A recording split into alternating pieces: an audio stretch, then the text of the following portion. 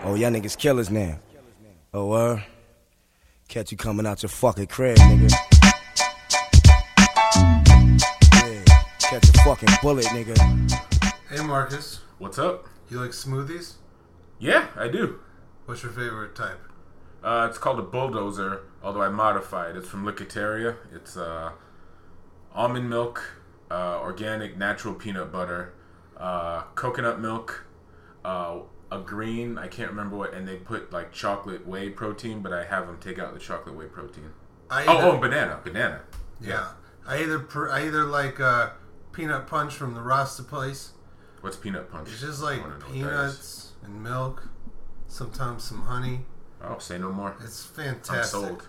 It's like Yoo-hoo but peanuts. Do you want to know? Okay, my second favorite smoothie, or just as much, I like it equally as the bulldozer. It's one I make. It's pear, avocado, cucumber, and just like some water, and it's amazing. Well, welcome to Smoothies in America podcast, a podcast about health and wealth, because health is wealth, and so much food knowledge will bring you to college. Glucosamine, beta-carotene, and all that shit. You sounded like a OC album. That sounds like a rhyme OC would say on his first album. Word Life is a classic rap record. You like the minerals and vitamins, iron and the niacin. Yep, irons and niacins. Or when RZA said vitamins and minerals. Vitamins and minerals. Which was classic. So he also said secret evidence and documents. Yeah, I mean, I think like Cannabis once said like he was special because he was the only dude with the double helix. Okay. All right. So we tricked you. This is not a smoothie podcast. This is Zebras in America. My second favorite smoothie though is just classic pineapple and banana, tangy and sweet, classic treat. That's great. Yeah, it's good. It's chock full of potassiums and vitamin C's. Mm-hmm. C's nuts. This is the sophomoric episode of Zebras in America. Have you ever had a gun pulled on you? Twice, actually. That's horrible. Yeah. 1.5 times. One time it was directly pointed at me. Oh, man. The other time he just pulled it out and like held it down, but like put it in between us, like it was facing away from me, but he pulled it out and put it in front of us to let me know, hey, I have this, but he didn't aim it at me like the first guy did. That's scary. Yeah. It was more so the first time the first time it happened, which was the real time it got pulled on me. It was scary but also upsetting because it was this little guy, of course, and there was a scuffle that me and one of my best friends got caught up in that we had nothing to do with. So we just thought, oh, this has nothing to do with this, so we'll just exit. We'll just leave the situation. Yeah. And we thought we'd get out scot-free. And this guy, no exaggeration, he was a third my size, stood in front of me, and I didn't know he had a gun. So my initial reaction is, I get like, what are you going to do? Move.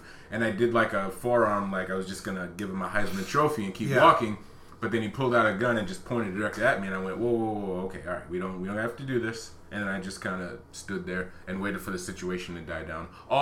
And again, I had nothing to do with the situation. It was the wrong place, wrong time. Yeah. I'm feeling wistful. Mm-hmm. I'm going to a wedding for a friend next week in Pennsylvania. Mm-hmm. And on my 19th birthday, we were all living together for the only time I ever lived out of the city.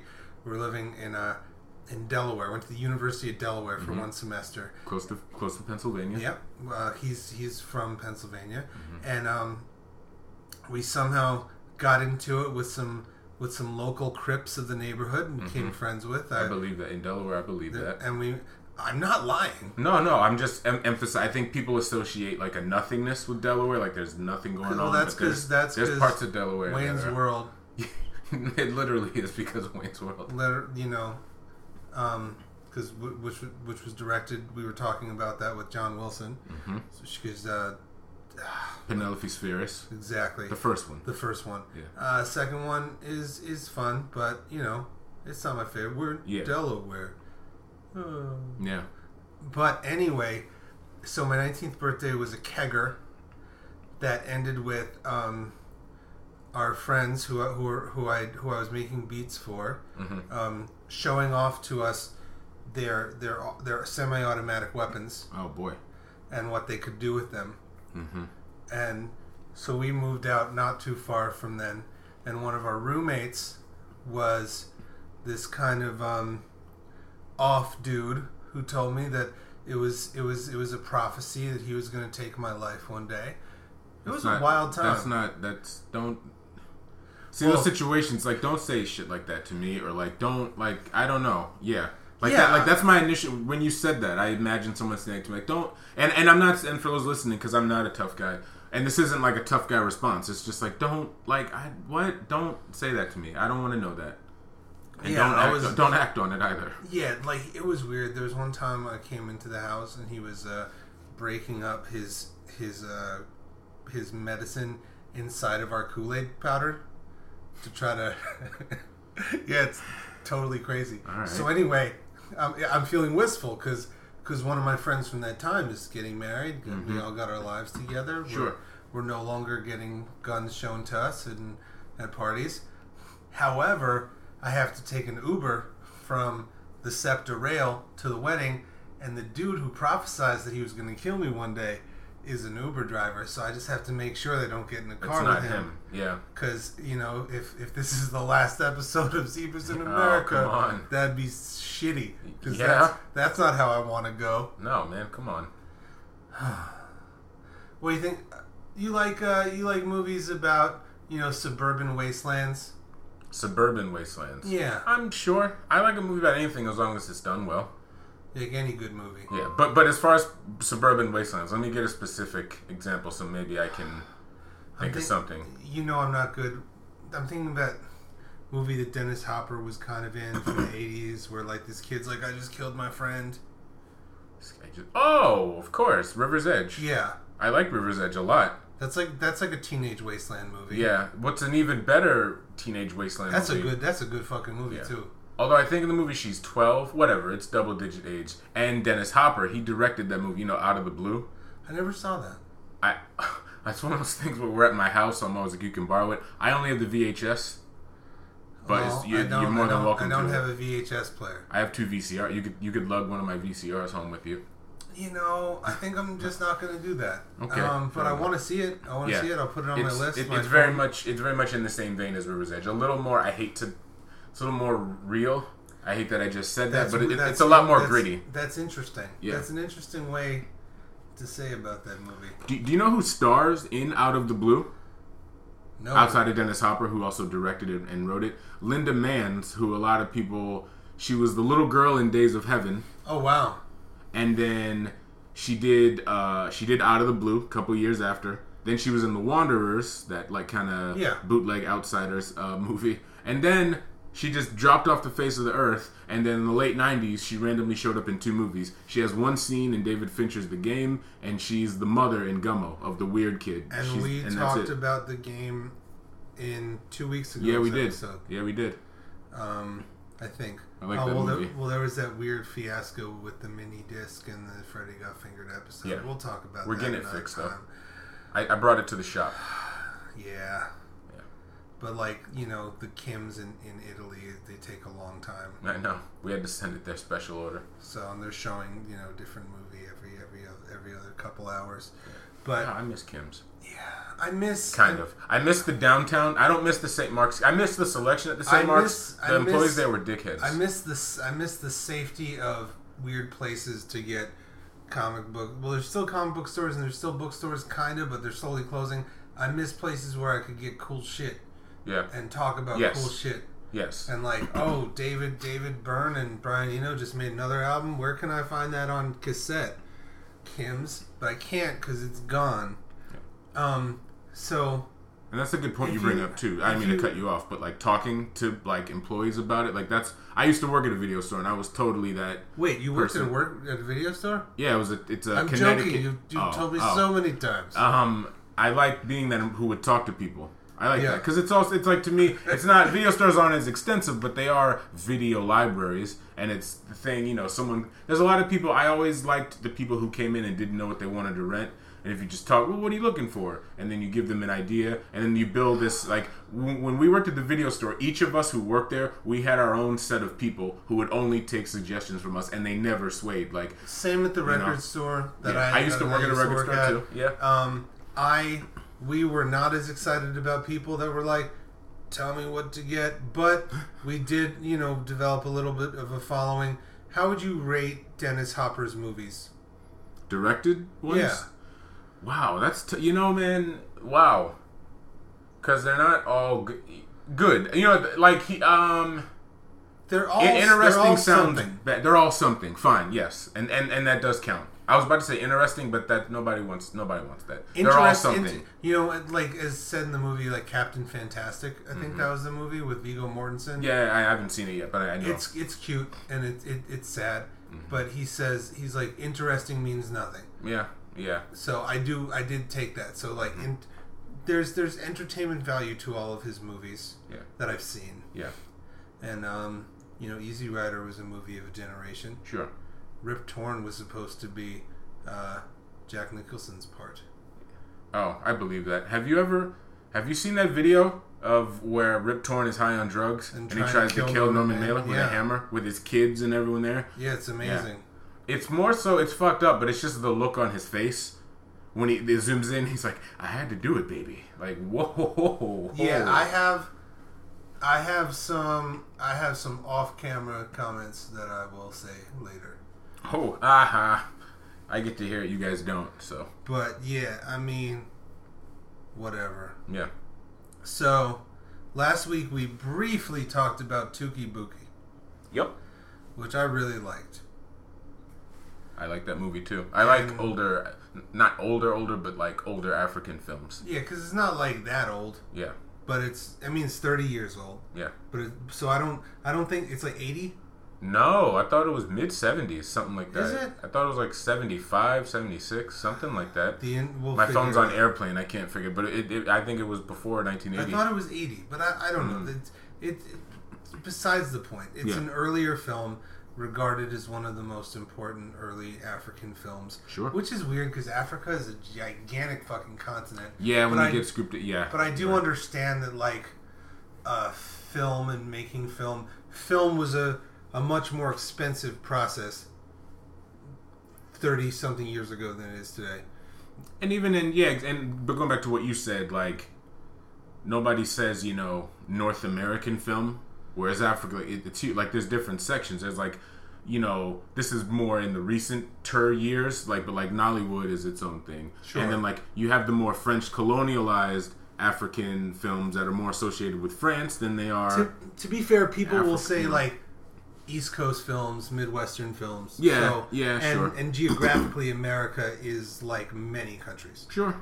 And if you ask me, I wish it was 4 countries divided east, west, north, south. But you know, like the European Union. But sure. You know, you keep on telling me not to get into politics. I'm joking. You actually never do. But Tuki Buki, I was doing some research, and the director wanted to make a French New Wave film. Mm-hmm. Now, my question that I was thinking earlier that I wanted to talk about last week, but we just didn't have enough time, even though time isn't real, and what is real, whatever. So, can a non-French film be a French New Wave film? In spirit, not full. No, not if it's not in French, but So something like heavily inspired by. Tuki Buki is mostly in French. I'm just saying. I just associate it with Africa. It's heavily, and even as you're saying it, I don't really see French New Wave in there. And I think that's one of those things where, when you're a filmmaker, especially, you envision something like, oh, I'm gonna make this like the such and such, and then you see it, and it's just like, not really. Like, a great example I give is Belly. In Belly, super sleek, a lot of slow mo, a lot of colorful, a lot of pops, and everything. But Hype Williams was saying that Gummo was his big inspiration. Primary inspiration. And it's kind of like, I'm not saying it wasn't, but in terms of like a visual inspiration, plot driven, anything, like, not really, or no, it's not, outside of the scene where you could see Gummo in the movie.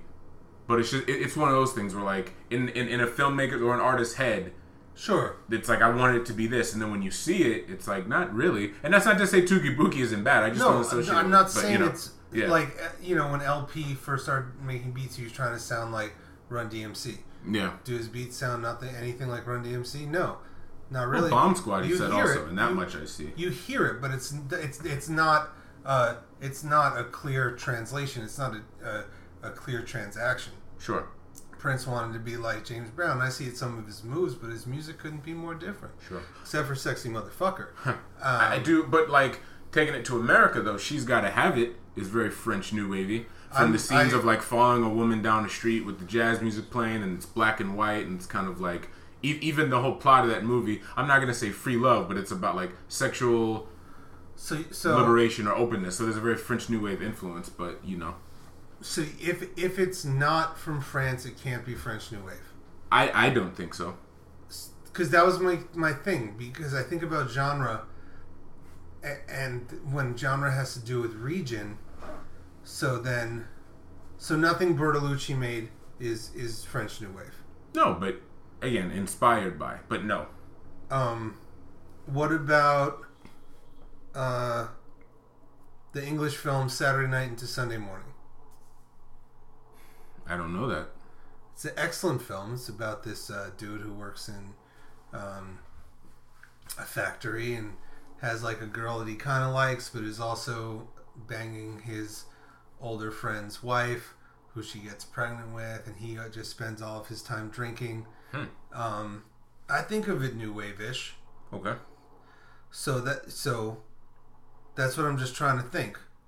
You know, it wasn't a big thought. That's why it's just a thought. Mm-hmm. Because when I think of the literary genre of magical realism, people usually think South America and Central America, but mostly, yeah. And if you say, oh, Haruki Murakami is magical realism, they'll say no, because he's... And they're like, why? It's like, because he's in Japan. So does that sort of point of view just change what it can or cannot be? Is Story of a 3-Day Pass not French New Wave-ish? That's a little different because there's like French people in the movie, and the movie is spoken like partially in French. So that's a little more like a lot more debatable in my opinion. Like, you know, the woman, you know, they're in France, you know what I mean? And there's a lot of jazz, and there's a lot of even like French New Wave. The whole idea of like elements of fetishizing a black man. Sure. A lot of Parisians did that. Well, they still do, but especially back then, you know. Yeah, I mean, so that's a little more offense. A lot of our girl Claire Denis' work is about looking at that. Yes, just not so much in a fetishized way, though. No, how people are fetishized. I don't think she fetishizes. Sure, I get earlier on. Yeah. White material is like... Sure. Especially white material. I was saying earlier on. I guess white material, yeah. I had a whole reassessment of that movie in one element, so I forgot all the other like interracial stuff about it. Since we spoke about it in the car? No. Like long before then, where I didn't really think too much about what we're talking about now. It's more just about like the illusion of inclusion of a white person being in Africa. Like that's really what I've been like focused on a lot. And you're like, why is Connor McLeod here? Yeah. He did a great job, though. He did a great job. I like to think that he was actually Connor McLeod, and that it's time travel. He disappeared to fight more stuff. We're reeling way off, but I do want to say that is a property that I really would like to see a cool revisit. I think Highlander has a lot of potential. Sure, just right down to the fact that I just love that there's so much. He was at a wrestling match at the beginning of the movie. I don't know why that, like, he could have been at a boxing match or a football game, but like, do you like wrestling? He was no, he was watching the Fabulous Freebirds fight in the beginning of Highlander. There's just something kind of great about that. And you could totally have him watching like the Dudley Boys or something. Yeah. I do have to say that we're the Dudley Boys of podcasting. High five. Yeah, exactly. Wow, man, that was a good one, man. Yeah. Fuck yeah. Yeah. Get the tables. Dude, we'd totally be like the big dudes doing the jumpy shit. Yeah. Rest in peace, Bam Bam Bigelow. Innovator in that. Big dude doing flips and shit. Doing backflips, somersault. He taught, speaking of, and he taught the next generation because he took Vader under his wing. Wow. Yeah, back in the Japan days, and then next, Vader's doing backflips off the top rope, and Vader's doing all these like moves. That Bam Bam was his mentor. It's all about momentum to some degree. So, like, is Wanda not sort of a American French New Wave film? No, to me, 1,000% Wanda. That's why I brought. This is why I brought all of it together. Yeah. And I'm not saying no to cut off that, because to me, you're like, and this Scott, is what I'm getting into. Never talk about this New Wave conversation again unless we're talking about Tears for Fears or the other band with Ian Curtis, because I fucking love them. Joy Division. Joy Division. It's American counterculture. It was that period. It was that like 1969 to like 71, 72, where like these important movies had a plot, but the plot was still like secondary. It was more about the aimlessness, and that's what like. So when I watched that, it's like that Wanda Falls in Line, the movie you mentioned, Easy Rider, that kind of set it off, and then another movie that was just as good or better, but doesn't get as much cultural respect, but it has its it's Two-Lane Blacktop. Sure. I think like Two-Lane Blacktop, Wanda, Easy Rider, and there's a bunch of others that I'm not naming, and people are listening. They're going to be shouting. But it doesn't matter. Like, the thing is like with all you movie Twitter people, not necessarily saying you, but just like movie Twitter, like there's so many movies we haven't seen. We get it. There's movies I've seen that you haven't seen. There's movies that you've seen that I haven't seen. Yeah. Sometimes we miss a thing. If you think I should see a movie, send me a DM. It goes down in the DMs. I'll watch a movie. I like movies. Just wait a little while. Yeah. But the problem though about Wanda is that it was largely underseen until maybe 2 years ago. Yeah. So I think it's as important of a movie as Five Easy Pieces or Easy Rider. Mm-hmm. But because of patriarchy and a whole lot of other mess of shit, no one's really seen it. Yeah, I was just gonna say all the other movies we named, all good, but they're like boys club movies. Whereas this was written, directed, and starring Barbara Loden, her husband, famous director Elia Kazan. John Cassavetes is one of John Cassavetes' 2 or 3 favorite filmmakers too.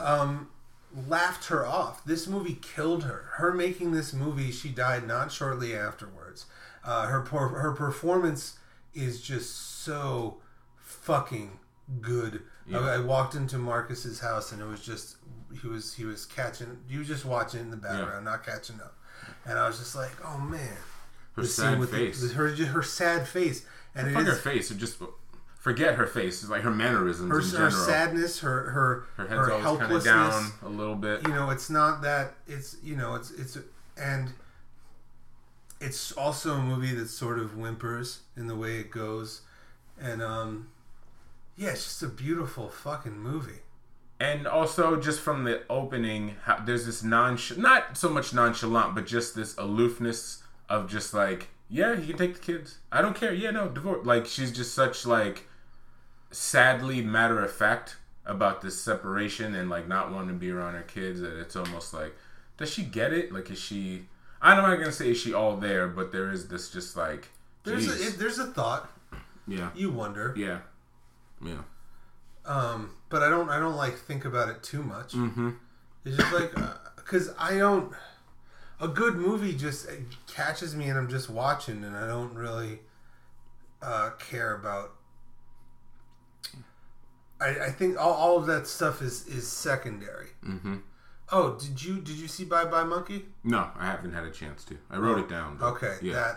That not a new wave film, and not maybe a counterculture film, maybe and more legendary, maybe, but just something.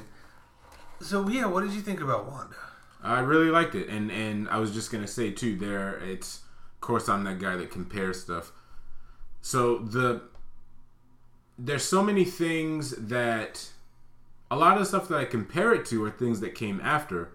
And obviously, I'm not going to say all these movies took from it. It's just a coincidental thing. It's possible that a lot of these people did not see this movie. And that's why. Yeah, exactly. And that's why. But so the first, from beginning to end, like even to the way it ends, have you seen the movie Morven Caller, directed by Lynn Ramsey? I can't say I have. Oh, you should. That's. It's one of the great female road trip movies, and that's another thing with this movie too. She like goes on the road with this guy, and that's another reason why I associate it with like counterculture. Because a big thing of counterculture movies, every American counterculture movie that we have named thus far has an element of a road trip, and furthermore, it's mostly men being on the road. And I've always like a good. There's not many, but like a good female-driven road trip movie. You know, it's kind of cool because there's women in my life, from like my fiance to like close friends, What's it who called? have taken great.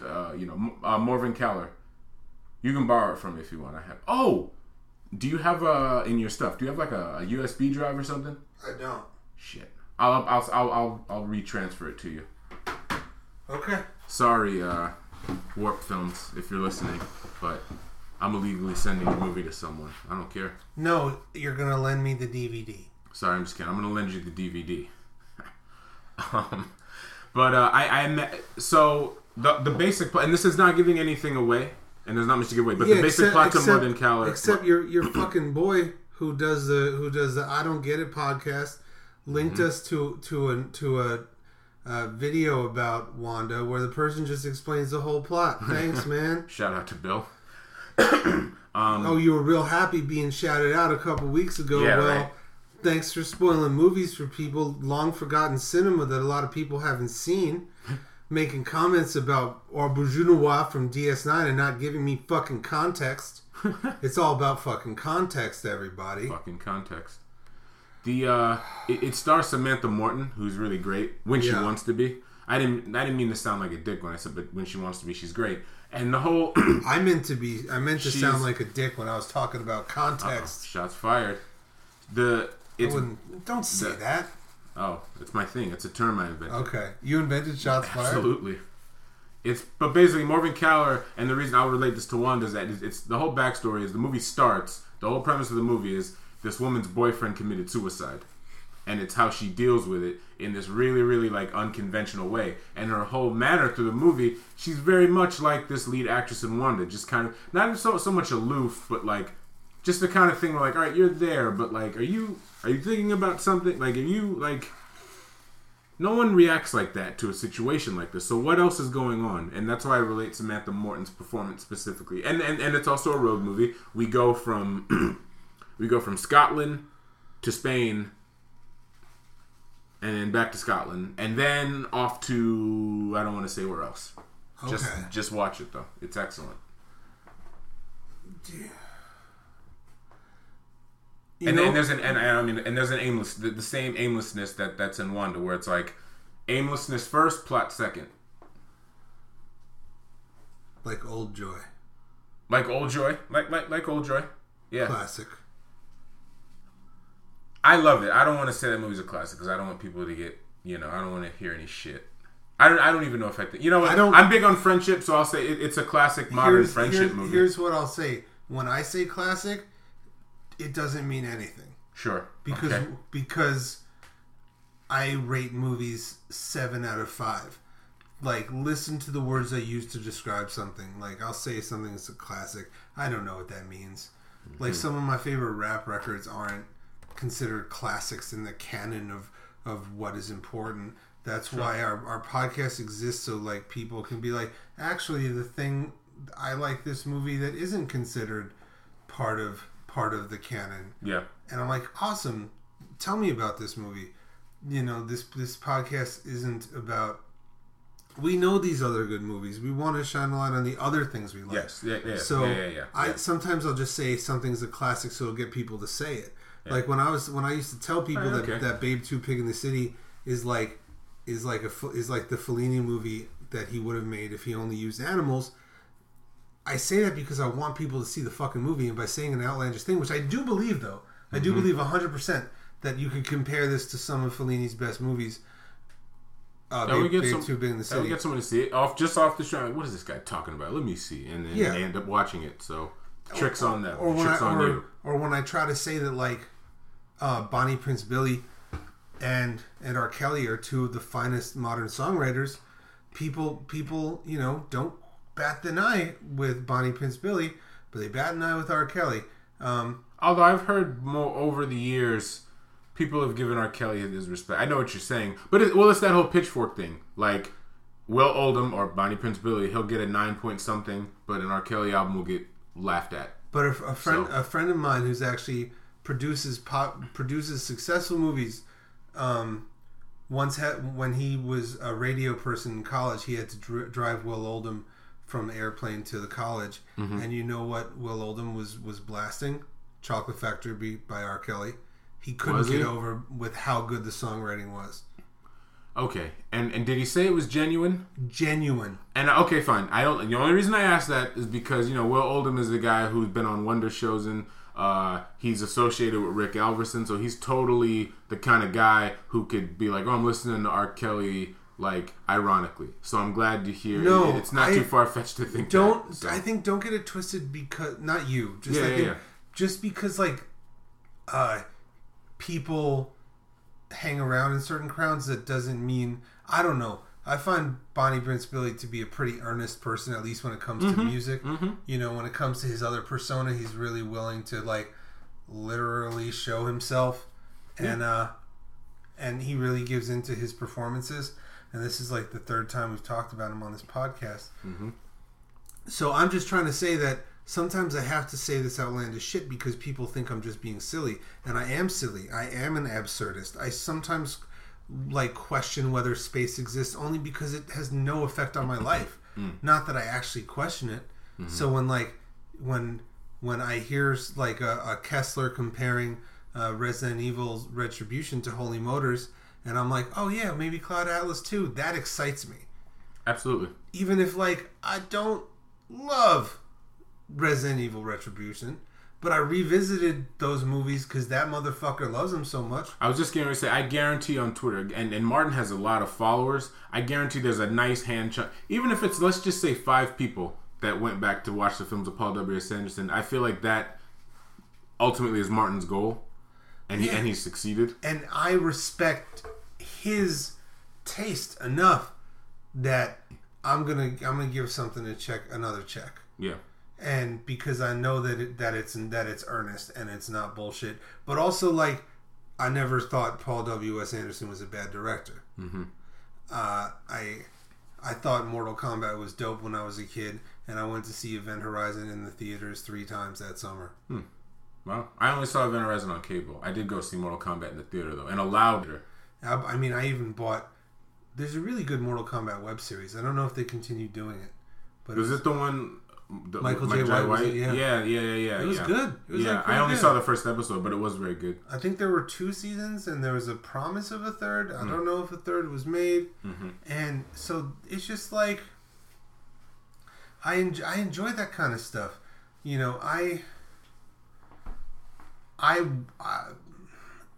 just get so frustrated when I go to a party and try to explain why something I like that isn't part of your presumed idea of what a top 5 is supposed to be, and they all of a sudden just think you are either an elitist or don't know what you're talking about. Yeah, and in return, because I've been in that situations before, those elitists, they bring up the same people. There's nothing more that I hate going to some kind of... It's always a house party setting, talking about film, and it's always about Stanley Kubrick.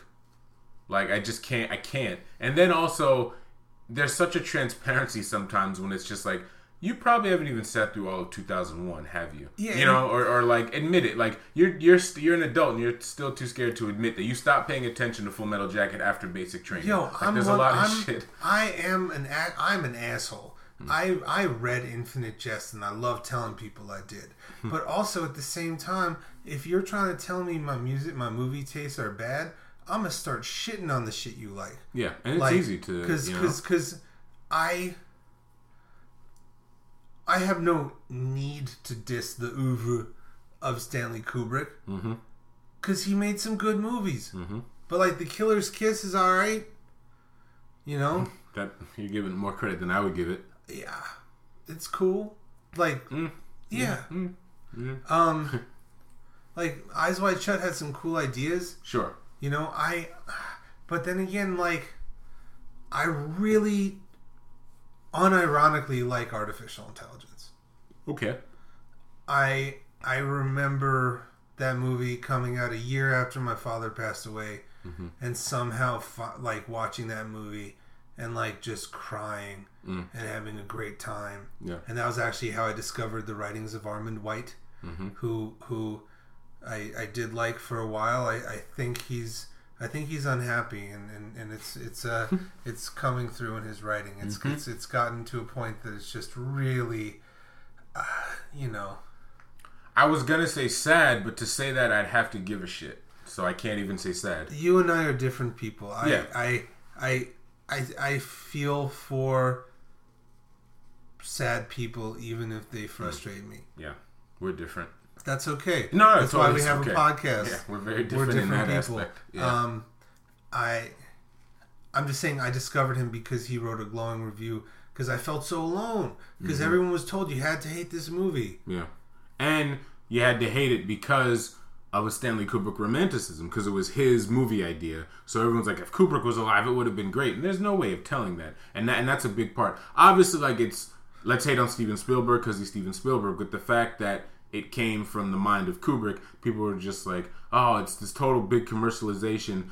But then it's like, what do you think Stanley Kubrick would have done? There would have been tons of money put into, like, his vision of it would have cost a lot of money. It would have been big budget. It wouldn't have been an indie film. It would have been a studio movie. So, and not guaranteed it would have been good either. So. Yeah, I mean, when smaller, I don't like the term auteurish people, when they make big budget movies, sometimes they just look like big budget movies. A lot of their idiosyncrasies get lost in budget. Mm-hmm.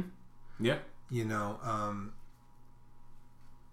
I'm going to mention, so Darren Aronofsky has made 3 or 4 movies with bigger budgets. What was the one with Hugh Jackman? Oh, the Fountain. The Fountain. Yeah. That was like, I'm not going to go full contrarian and say it was excellent, but I'll go full. I enjoyed it. There's a nice group of people who really like that movie, because it really got a lot of hate, but there's some people like from the ground floor who did enjoy that movie. I enjoyed it, and Black Swan, which was a Black Swan, I did enjoy. Mm-hmm.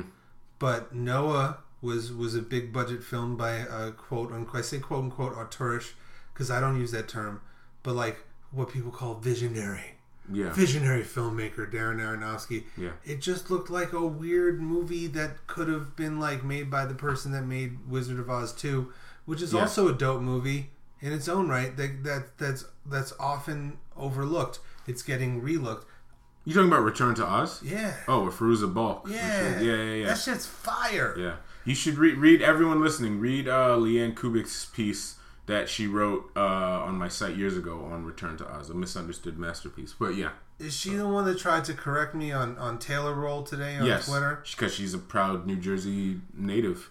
Okay, just be happy that I said I love your meat, your best breakfast meat product. I'm sorry I didn't say it right.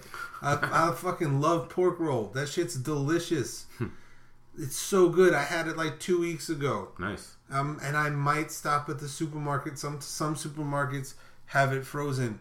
It's so good. Have you ever had it? No. It's like, it's the shape of Canadian bacon, but it's nothing like Canadian bacon. It's okay. Good, because you're not. Yeah, I no, don't it's like just shape. So, okay. And you chop it up. You not chop it up. You slice it so it almost looks, either depending on who you talk to, like Pac-Man or like a Ninja Star, and it's closer more to like a cross between bologna and salami. People get upset about the B word, but not me, because I fucking love bologna. Like, I eat mortadella. I go to Amish country and get like fancy bologna.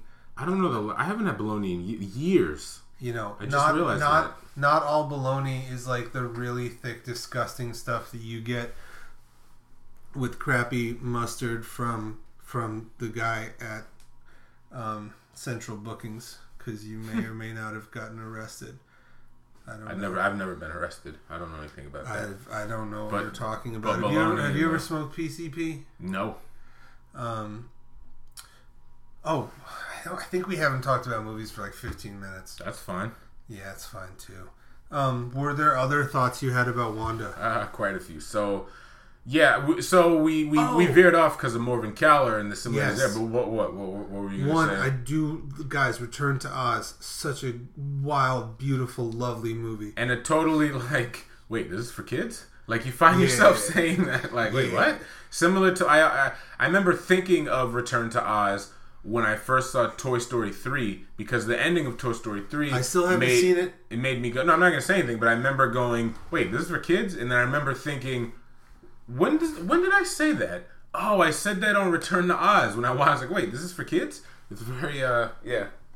Because of the stuff it's connected to, it's not the Labyrinth or Dark Crystal it could be. Yeah. But I think it's up there. And I do think the best parts of Noah by Darren Aronofsky are also some of the best parts of that. But when we were talking about Wanda, I was thinking about you've seen the film The Warriors. Of course. I've seen it many times. Mm-hmm.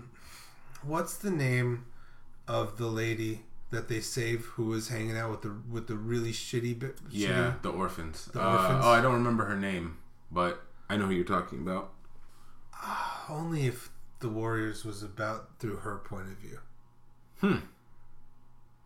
Yeah, it would have. Well, I feel like because it would have been the same kind of aimlessness as Wanda. Because it's like when we were talking about Wanda, I was like, "Yo, this guy treats her like shit, but she still sticks around." If Wanda was in the Bronx in the late '70s, she could have been that character. Just coasting from one gang to another. Like, all right, these guys suck. I'll go with these guys. They seem better. Oh, but I'm with them for 5 minutes, and they jokingly threaten to like run a train on me. Yeah. But I'll hang around still. Why not? And that's kind of a thing with Wanda, where she's like, I'll just hang around this guy. Sure.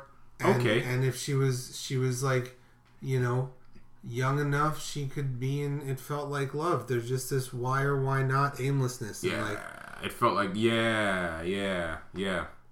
And where it's possible that It Felt Like Love had some inspiration from Wanda. None of these other movies.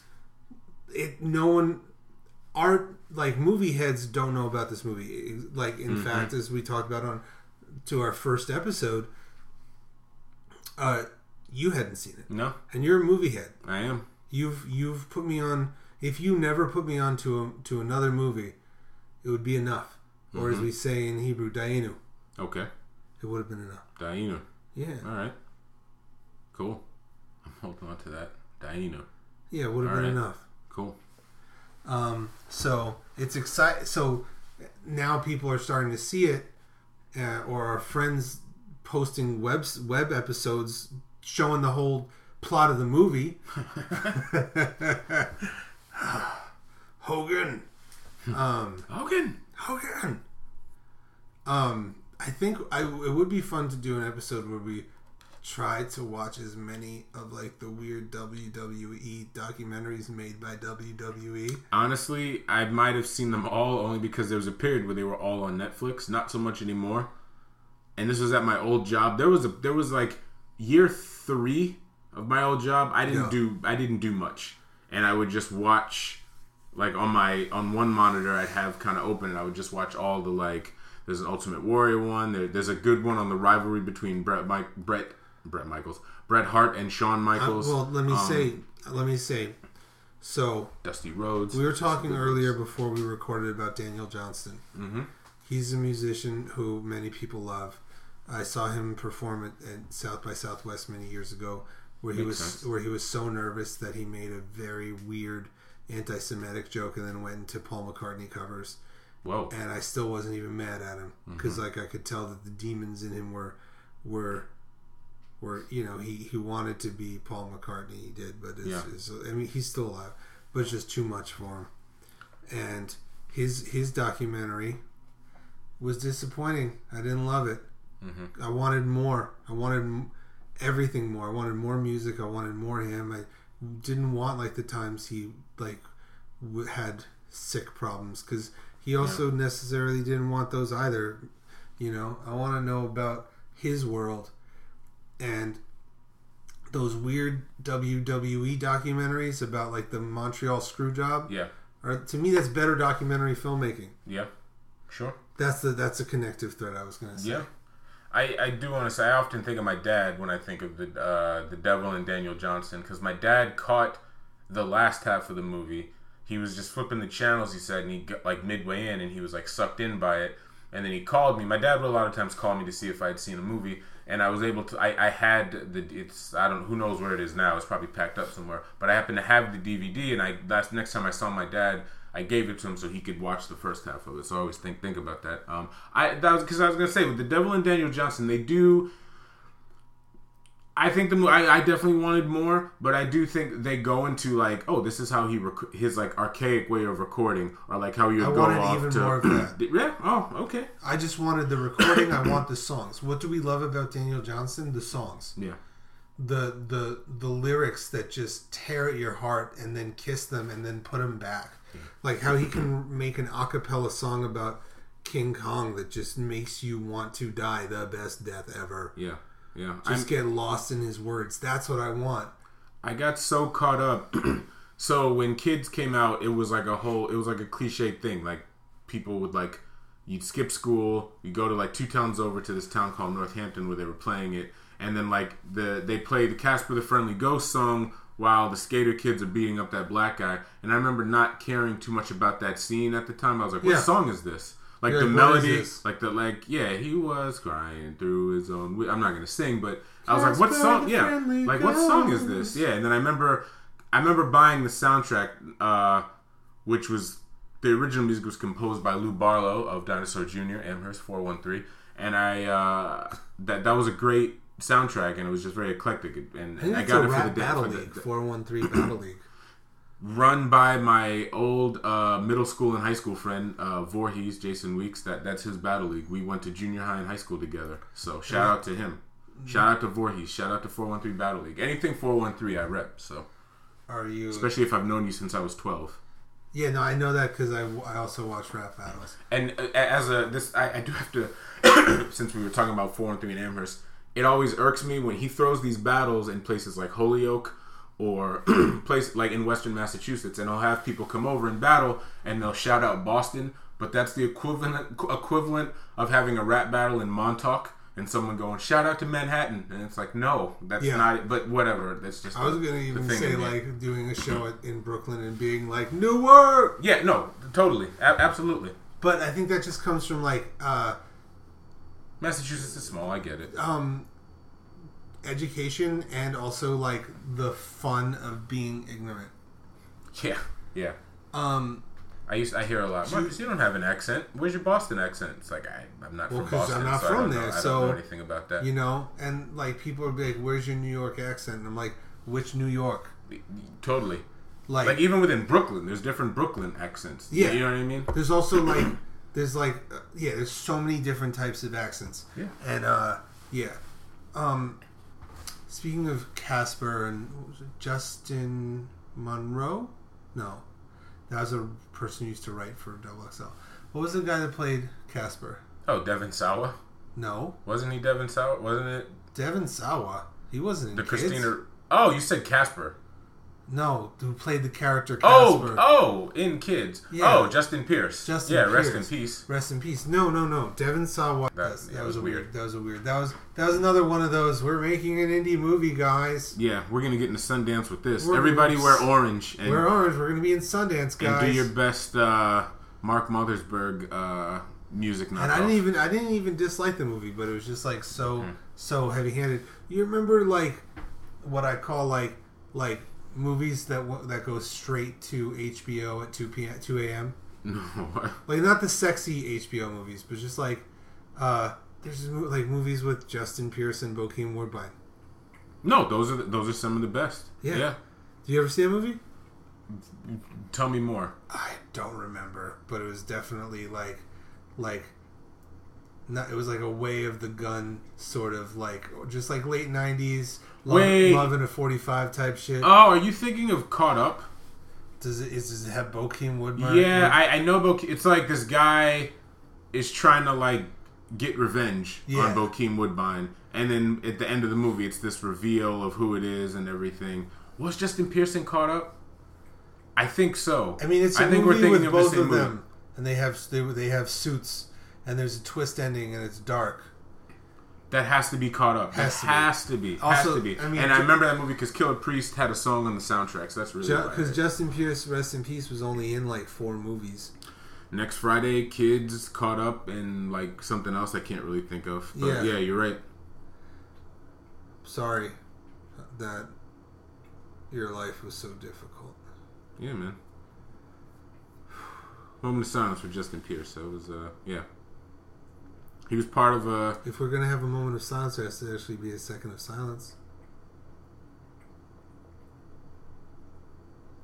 You're right. Yeah. No, I was just getting into how he kept that, like, people forget that group of, like, some of them dabbled in the entertainment business to some extent. Chloe Sevigny was a model, but for the most part, like, Rosario Dawson. Well, Kids was no. She was just sitting on a stoop. Yeah, like Rosario Dawson, and Justin now Pierce, she's killing it in the MC universe.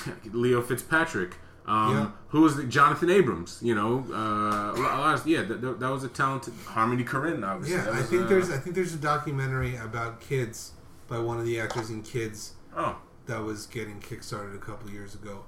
Because it was like back then, yeah, it was the 20th anniversary a couple years ago. Yeah, I remember like wanting to rent that from my VHS store, and Alexei, the Russian metalhead who worked there, was like, "Come in later when no one's around." Nice. Fat kid. He was always call me fat kid. That's messed up, but that sounds very blunt, like but not being mean though. Just like a bluntness. The bullying that we talk about in The Gift, yeah, or like in America, that the movie Bully or cyberbullying that exists now, that sort of shit is terrible. But like a little bit of bullying, that's just kind of part of the American experience for a lot of people. I think it needs to be worked on now because of the internet, because the pranks and shit that you can pull on people can be uploaded forever.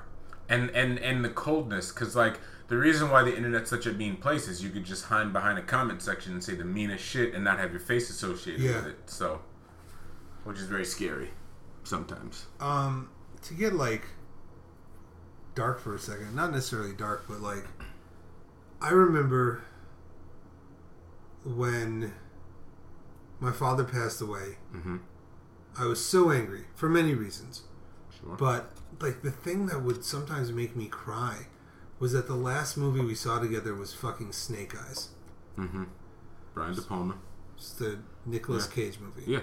I was like, and we had just seen Saving Private Ryan the week before because he was a warhead. Mm-hmm. So he loved that fucking movie, and he'd probably really love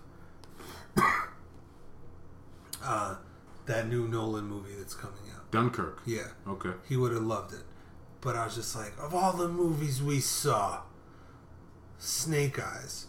Why do you think that's so upsetting? It's just associated. It's like a final memory that you have with your dad. That's all. It could be anything, you know? The day before my father passed away, I rented a bunch of movies. Mm-hmm. I think it was, I watched Buffalo 66. Good one. This weird movie about, not weird, but it was appropriate. It was Michael Keaton as like he had the kidney or organ that was going to save somebody. Oh, with Andy Garcia. Yeah. Oh, Andy Garcia needed it for he was a criminal and he escaped from, what the fuck is the name of that movie?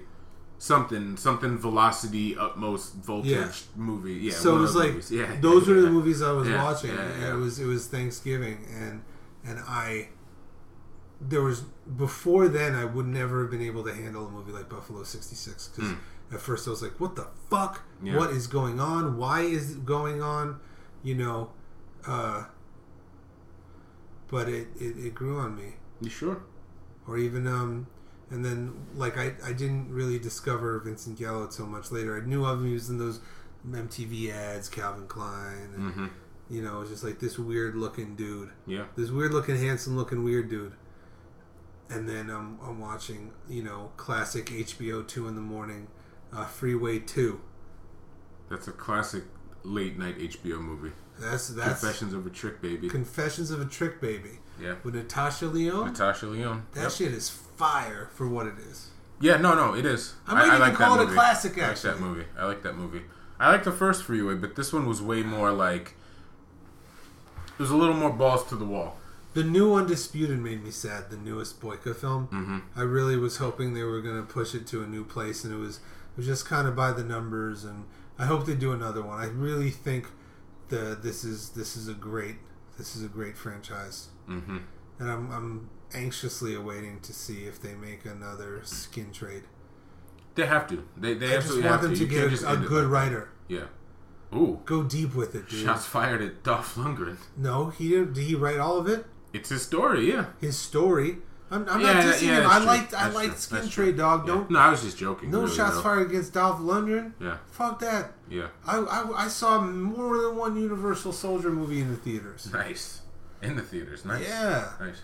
I've seen a lot of Universal Soldier movies. Would you call the Undisputed franchise the new Penitentiary franchise, like for us or people our age?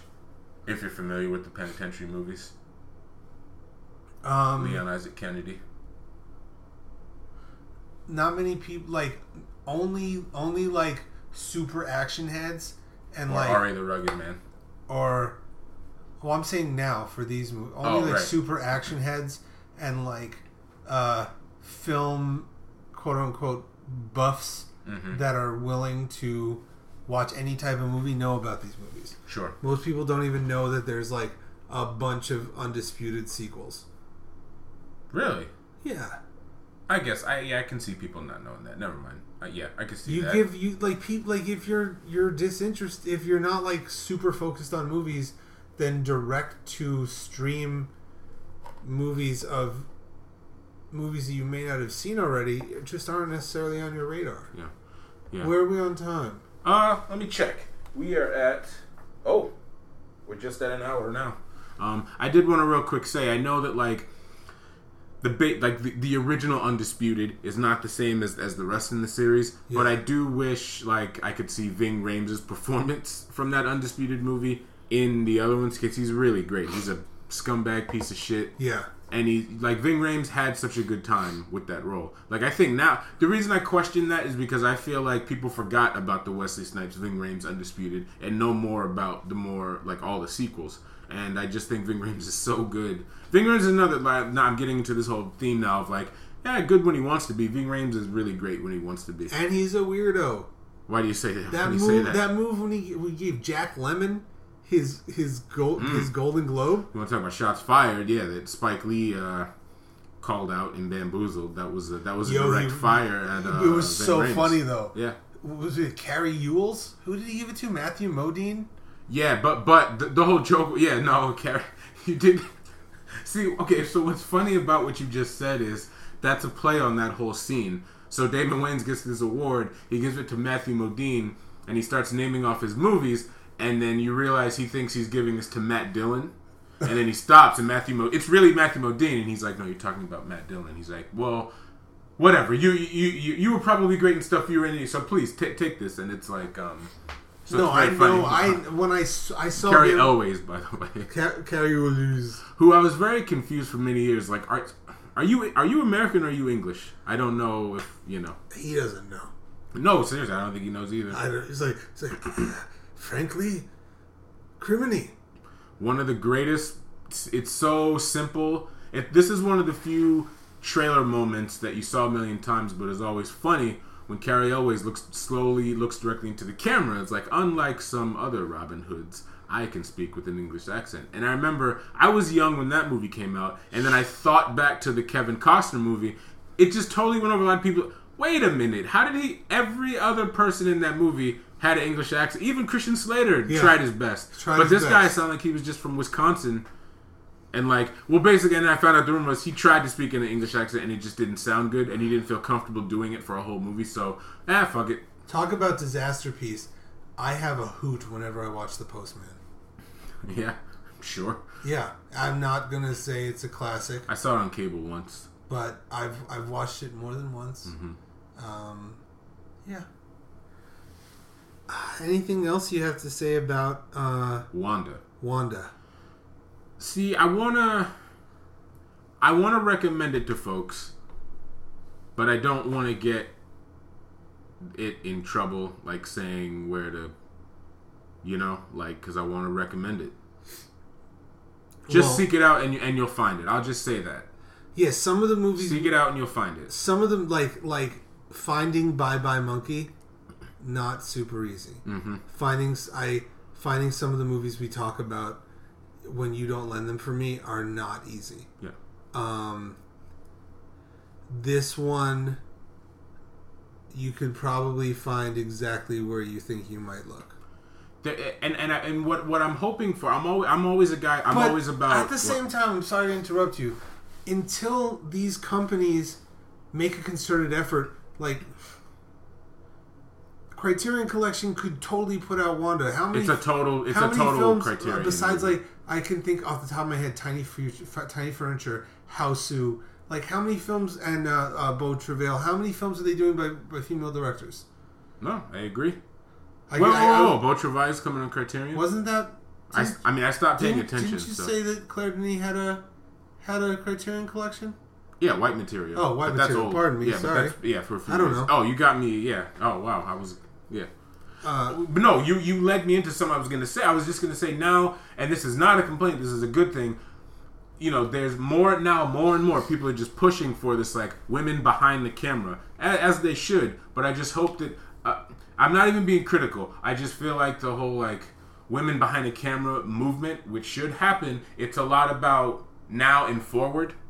Don't forget all the people that worked hard. Seriously, don't. Like this movie killed this woman. Yeah. So fuck it. You can find it on YouTube. I don't care. Yeah. In one full video. It's not broken up. Until like someone if a movie killed you, I'm gonna do you the respect and see it. Sure. I'm sorry. Sure. And her performance. I mean, she died shortly after. It probably killed her. She was cancer. She was sick. Breast cancer. But the fact that it didn't do well and that her incredibly fucking famous husband basically laughed her off that no woman could make a good movie just makes it very much important. What is that quote by the senator that they've turned around as positive? Still, she persisted. So. You're right. You're fucking right, Marcus. We do need to support women behind the lens and making movies and making more movies. But lest we forget our foremothers who really did this thing and who are still working. Because you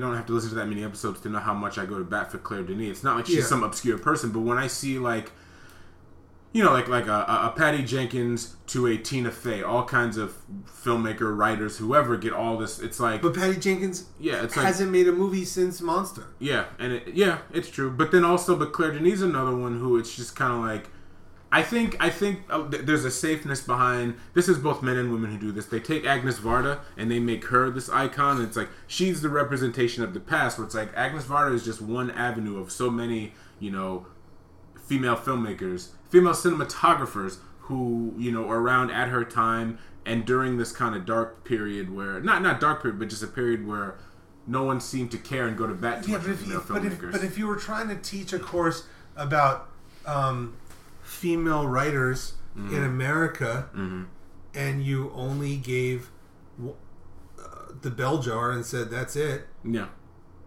Or, here, read some Joan Didion. That's women writers in America. Sure. But it's and that's the problem with tokenism is that you just assume that a whole genre exists. I'm sorry, I just get so upset. Like saying Things Fall Apart is the only important book out of Africa. When Wizard of the Crow, which was released recently, is one of the best books I've ever read. Or even the books by Vladis Savic, who's a white South African who does shit. Also, Africa's fucking huge. Yeah. Also, I'm always women are half of the fucking population. Sure, but I'll turn this around. There's some positive in the fact that Julie Dash. Also, if I'm wrong, let me know. Yeah. I don't know shit. For not having made a film in 23 years, it was nice to see Julie Dash trending on Twitter just for the simple fact that her one and only feature film had come to Netflix, and there was so much excitement about it that she was trending. You know, so I do like it. So there is interest in the past. Which movie are we talking about? Daughters of the Dust. Oh, okay. It's now streaming on Netflix. Everyone check it out if you haven't. So it's kind of cool that, you know. Put that on my queue. Yeah. But I'm just saying, like, all this stuff happened. Bringing the mic. Oh, it's okay. Yeah. I'm just saying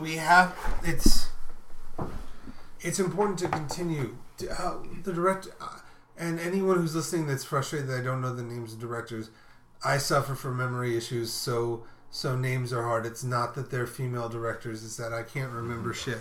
Who's this? Winter's Bone. Oh yeah.